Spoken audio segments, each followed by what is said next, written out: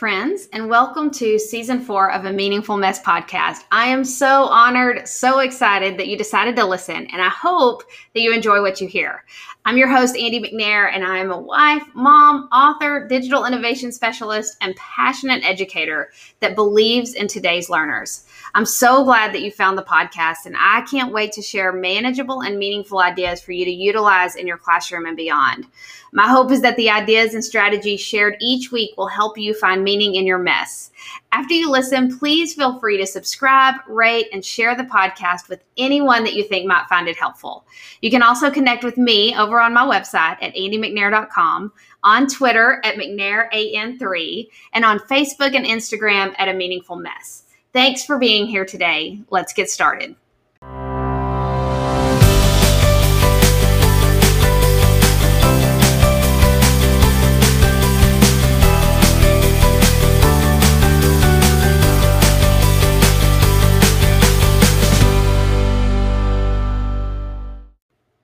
Hey there, and welcome back to A Meaningful Mess podcast. I am so glad that you're here, and I am looking forward to kicking off season 4 of the podcast. You know, it's been a crazy summer. I took a little bit of a hiatus from the podcast. I tend to do that when things get really busy, but lots of traveling, lots of being with teachers. It's been a really fun summer. And now as I kind of begin to think about the fall and you know, educators going back to the classroom, I was really starting to consider, what do I want to kick the new season off with? What do I want to talk about? And as I was reflecting on the summer, there was this one conversation that just kept coming up, a conversation that I continually had with teachers and something that we've talked about. And I've learned so much. I always say I learned just as much being with teachers, I think, as they learned from me sharing. It's just always so fun to just talk about today's learners, who they are and what they need from the learning experience. And even with where we are in education right now and things being so different, I think there's so much value to us just coming together and saying the things out loud. Like, let's talk about what we're worried about. Let's talk about what's working, what's not working. I'm just a big fan of saying the hard things in education because I think it's through saying those difficult things and having those difficult conversations that real sustainable change is going to become the reality. Okay, so today, as I was reflecting on that and thinking about that conversation, it's just this idea of looking at our learners beyond the label. When I reflect on my time in the classroom, I remember how many different labels each new class of learners brought to the table. I had gifted learners, I had dyslexic learners, some of my students were ADHD, ADD, twice exceptional, English language learners. I could go on and on. We all know that this is probably going to be the case this year as well. And so I wanted to take a little bit of time to address our perspective as educators and how detrimental it can be when we allow labels to determine our perspective. So I want to say right out of the gate, I'm not suggesting that labels have to go completely away. I don't think they're necessarily a bad thing. In fact, I think labels oftentimes help us know what tools our students are going to need or what we're going to have to do as educators to help them be successful. But like I said, I think that it becomes a problem when our perspective is changed based on a student's label. And here's what I mean by that. The reality is when we find out that a learner is gifted, or I know that when I was in the classroom and I was, told that this student is gifted, oftentimes my perspective would shift and I would begin to focus on and notice that student's strengths. When I found out that a learner was a struggling learner, or that they had different modifications or things that they needed, sometimes my perspective would shift and I would begin to focus and notice that student's weaknesses. And so I believe that as educators, it's so important that we begin this year with a strengths first mindset. And we're going to talk about what that means. And I'm going to give you a couple of practical ways to make that happen.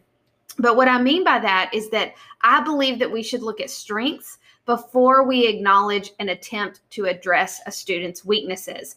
I think so often it's tempting to think about what we need to fix or what they didn't do well. And you guys, even at the beginning of the school year, it's so tempting to even go tell another teacher, like to look at their class list and be like, oh, okay, let me tell you where this kid struggles or what you're going to have to fix. And I think by doing that, we set students up really for the teacher to have a preconceived notion that may or may not even be the reality this year.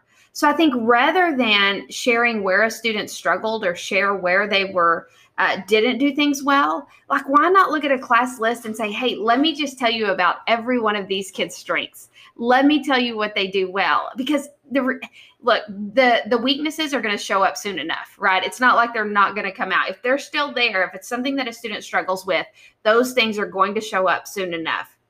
And so I think that without knowing a student's strengths, it's going to be really difficult to address their weaknesses. So we want to make sure that we have that strengths first mindset.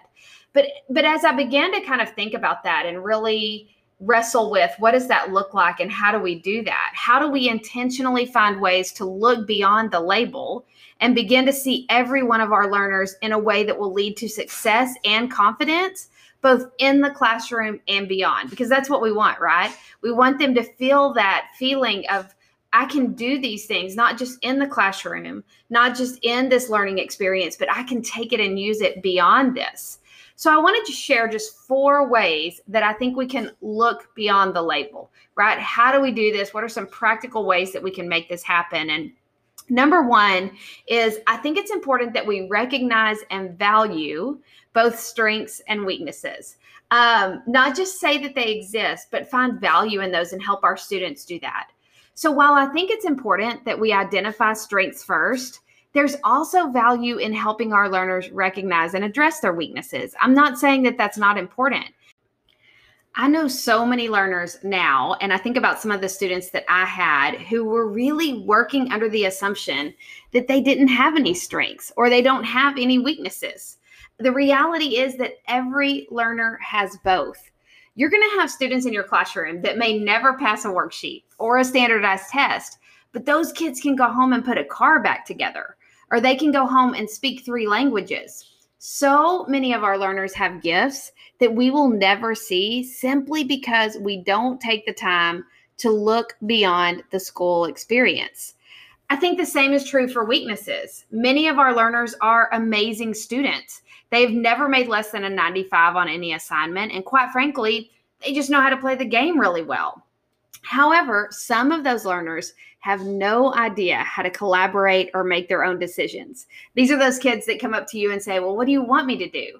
Or what do I have to do to get the A? It's important that while we want to identify and recognize strengths first, we don't want to forget how valuable it can be to understand our weaknesses and the role that our strengths play in addressing those weaknesses. So finding ways this year to help our learners identify their strengths and the strengths of their peers will give them the tools that they need to address those weaknesses. So I always like to talk about, hey, if we're going to say this, we also want to talk about a practical way to make it a reality. And I know I've talked about this before on the podcast multiple times, but just in case you've forgotten, one practical way that you can do this is to use Thrively at the beginning of the school year. So I'll make sure that I link to Thrively in the show notes. But encouraging every learner to take the strengths assessment within Thrively will help you and your students know their strengths, their interests, and what they aspire to be. I always say having that information in your back pocket is huge, and it'll be beneficial all year long. It'll also provide a meaningful learning experience for the first few days of school.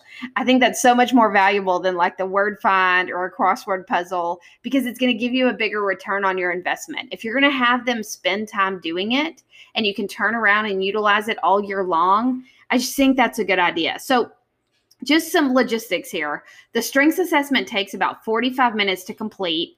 I think it's perfect for grades 3 through 12. It will read the questions out loud for your learners. I would suggest allowing students to work on this for approximately 10 minutes every day. I don't think asking them to sit down and complete the whole thing in 45 minutes is a great idea.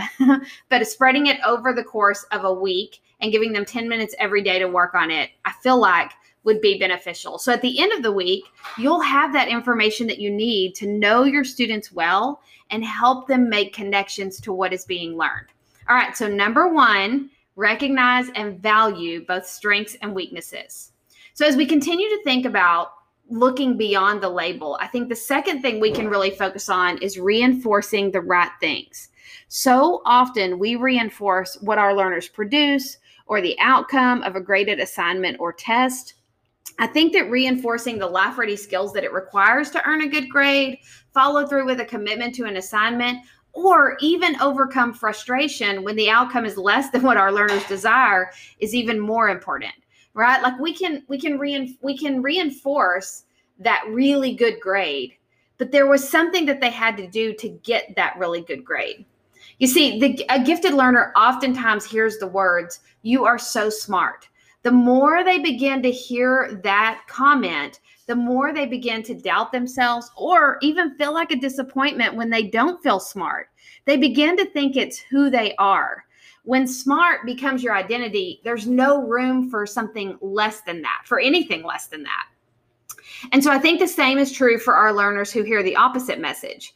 If we continuously focus on their weaknesses or their flaws, they're going to begin to think that they can't move beyond those difficulties to accomplish whatever it is that they want to achieve. So this idea of reinforcing the right things, I think it's just a matter of choosing our words carefully. So using phrases like, "I really like the way that you collaborated with so-and-so to learn more about this topic," or "I saw how you took time to reflect on what you did well and didn't do well today, and I just couldn't be any prouder of you." I think hearing something like that can really give them insight into, you know what, it's not a matter of "I'm just so smart," or it's not a matter of "I just got an A today. There was something I did in order for that to happen." Maybe we say something like, "I realize that you made the decision to choose the more difficult assignment on the choice board today. I'm so excited that you were willing to step outside of your comfort zone to challenge yourself." So we're focusing on those skills that they needed in order for that to be their reality. Do you see the difference in these statements? Like, does that make sense? Hopefully. So I love this idea. And I think reinforcing the right things might be what many of our students need to see beyond their labels and into who they really are and what they need to get the most out of any learning experience. And that's what we want, right? When we're designing these learning experiences for our students, we want them to leave an impression. We want them to walk away with the skills that they need, not only to do well on the standardized test, not only to pass the benchmark, but really to be able to take that beyond the walls of the classroom and do something with it. So I think this idea of reinforcing the right things gives us an ability to speak to our students in a way that helps them see beyond their label and realize this is about so much more than just me getting a good grade, or it's about so much more than me just not understanding this concept. It's about what I'm going to do as a result of that, or what I did in order for that to happen. All right, so number 2, reinforce the right things. Number 3, this is a hard one, you guys. Encouraging productive struggle. If you're like me, watching my students struggle was super difficult. I don't like it one bit. I'm the same way with my own personal kids. Watching them struggle is hard. I often wanted to, and I still want to save the day, or at least save them in that moment. As an educator, I felt like it was my job to keep my students from struggling. I don't know if you've ever been there, but every once in a while, I just felt like, if they're struggling, I'm not doing what I'm supposed to be doing. It wasn't until I began to realize that productive struggle actually provided my students with the skills that they would need, not only to survive in the classroom, but also, I've said this so often in this podcast, beyond the walls of the classroom. So I began to make productive struggle a priority. I started to see that, they can either do this now with their support system, or it's obviously going to be part of their life moving forward. So just giving them an opportunity to experience it and move beyond it, I feel like is powerful, and it's almost part of our job as educators, I think. So when I want to be super honest, it was difficult for me, it was difficult for my students, and it was difficult for the parents of my students.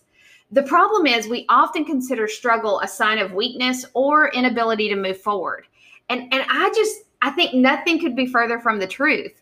Instead, struggle makes us stronger and helps us realize our ability to do hard things. Our learners often, I think, learn more through productive struggle than any assignment that they breeze through without difficulty. You know that, right? When you've given your students something and they just breeze through it, check off the boxes and turn it in, the reality is a lot of learning probably didn't take place. But when they struggle with something and they have to ask questions and they have to work through it, that seems to be when the best learning happens. It's the struggle that prepares our learners for reality, helps them identify both their strengths and their weaknesses, and gives them the tools that they're going to need beyond the walls of the classroom. So I think we can encourage productive struggle. I think there's lots of different ways to do that. I happen to think the best way to do that is by designing for depth. I talk about this idea often and how important it is that we consider both our snorkelers and our scuba divers in the classroom, right? We have those kids who are ready to go deep and kind of look around and be independent and really be challenged. And then we have those snorkelers who are, just barely jumping in the water. I use that analogy because I think that every learner deserves an opportunity to experience the ocean. And in a one-size-fits-all classroom, this is one of those things that's hard to say out loud, but in a one-size-fits-all classroom, many of our learners will never experience struggle. If we're so focused on our struggling learners that we don't intentionally design for our scuba divers, they'll just show up every single day, check off the boxes, and never fully engage in the learning. So I think designing for depth provides an opportunity for every learner to engage and be challenged. And so if you want to learn more about this idea, if it's something you're interested in, how do I do that? How do I design for depth? I would love for you to visit my website. So you can just go to andymcnair.com/design for depth. But again, I'll make sure that resource is in the show notes as well, so you can check it out. All right, so number 3, encourage productive struggle. All right, here we go. Number 4, last practical way that I think we can kind of start to look beyond the label and design these experiences that will really push our learners to not just engage, but really invest in the learning. And that's just this idea of creating a culture of willingness. Willingness in the dictionary is defined as the state of being prepared to do something, or just readiness. Many times our learners are unwilling to do hard things because they're afraid of failure, right? Or sometimes they just lack the drive that is required to invest. Regardless of a student's label or the labels that exist within our classroom, it's important that we build a culture that encourages a willingness to fail, a willingness to invest, and a willingness to dive deep into what is being learned. I oftentimes think about surfing when I think about the willingness of our learners. You never see, look, I've watched lots of videos recently. I go on YouTube because I always say, if I'm going to make an analogy or I'm going to compare it to something, I want to understand that well. And I'll be honest, I've never surfed before. But I will say that when I watch the videos of surfers on YouTube or wherever I'm watching it, you never see a surfer just like hanging out on their board with their knees locked and their hands by their side. Instead, they're like completely immersed in the experience. They're constantly challenged. They know they could fall off of their board at any time, and they're going to have to be willing to get back on. I think watching surfers on their surfboards, it's a perfect example of what learning should look like. They are completely engaged, and I believe that our learners should be immersed in the experience as they are challenged each and every day. So if you get a chance, just go like any YouTube video, just watching how engaged a surfer is while they're on that surfboard, and that willingness to, when something goes wrong or when things get hard, they just get right back on the board. But they never know what to expect. They're having to really engage and really stay focused to stay on that board. And I think that that's how our learners should feel and what they should experience every day as they walk into the classroom. In order to accomplish a culture of willingness, the reality is we as educators must model that same willingness to struggle or fail, that same willingness to invest, and that willingness to dive deeper. It's so important that our learners see what it looks like to take risks, invest as lifelong learners, and dive deep into new experiences and unfamiliar content. That's all about us just being willing to get outside of our comfort zone, right? To do those things that are hard and maybe don't make sense to us, but if it's going to result in a more meaningful experience for our learners, I think that it's important that we make it a reality. So that's it. 4 ways to look beyond the label this school year. I'm going to go over them one more time. First of all, we talked about recognizing and valuing both strengths and weaknesses. Number 2 was reinforce the right things, choosing our words carefully. Encouraging productive struggle for every learner, making that their reality. And then number 4, creating a culture of willingness. As we've gone through these, I just want to say that I think it's imperative that we don't allow labels to determine our perspective. This year, let's stay focused on who our learners really are, what they bring to the table, and how we can prepare them academically and for their lives beyond the walls of the classroom. I really believe that when we begin to do these things, our learners will respond with a willingness to invest. So I know this can be a little overwhelming, especially when you get a list of things like do this, try this, try this. So I would encourage you just to pick one, right? Out of these 4 things, what is something that you want to really, really focus on? And just as a side note, I don't know that I said this when I talked about productive struggle, but I don't think that that should be their reality every day or all the time. I just think it's important that we sprinkle it in, that we sometimes give them that opportunity to do that so they don't get so locked into things being easy or so locked in to things coming without difficulty that we don't begin to give them that opportunity to engage in that productive struggle and gain the valuable pieces of that, if that makes sense. So just a side note there, I wanted to make sure that I said that. So I hope that this school year is amazing for you. If you're just kicking off the school year, I hope that I just hope there's so many things that we could say are working against us. And there's so many changes that have happened and things are going to be different moving forward.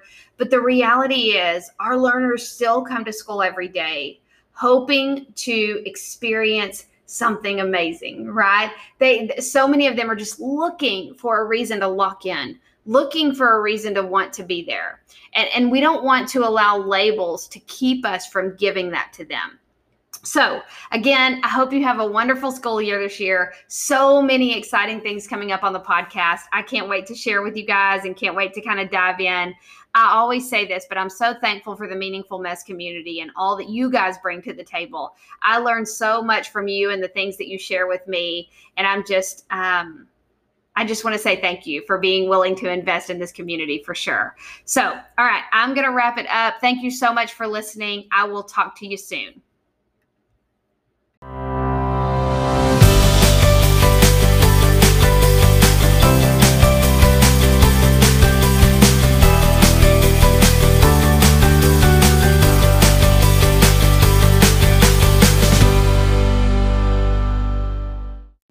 Thank you so much for taking time out of your day to learn with me today. I absolutely love this community and enjoy sharing and learning with you. Check out today's episode notes by swiping up in most podcast apps. If you'd like to learn and connect more, you can follow me over on Twitter at McNairAN3, and you can find me on Instagram and Facebook at A Meaningful Mess. You can always find tons of resources, inspiration, and information over on my website, andymcnair.com. Be sure to check out my blog, Genius Hour resources, and so much more. Enjoy the rest of your day, and as always, I hope that today's episode has inspired you to find meaning in your mess.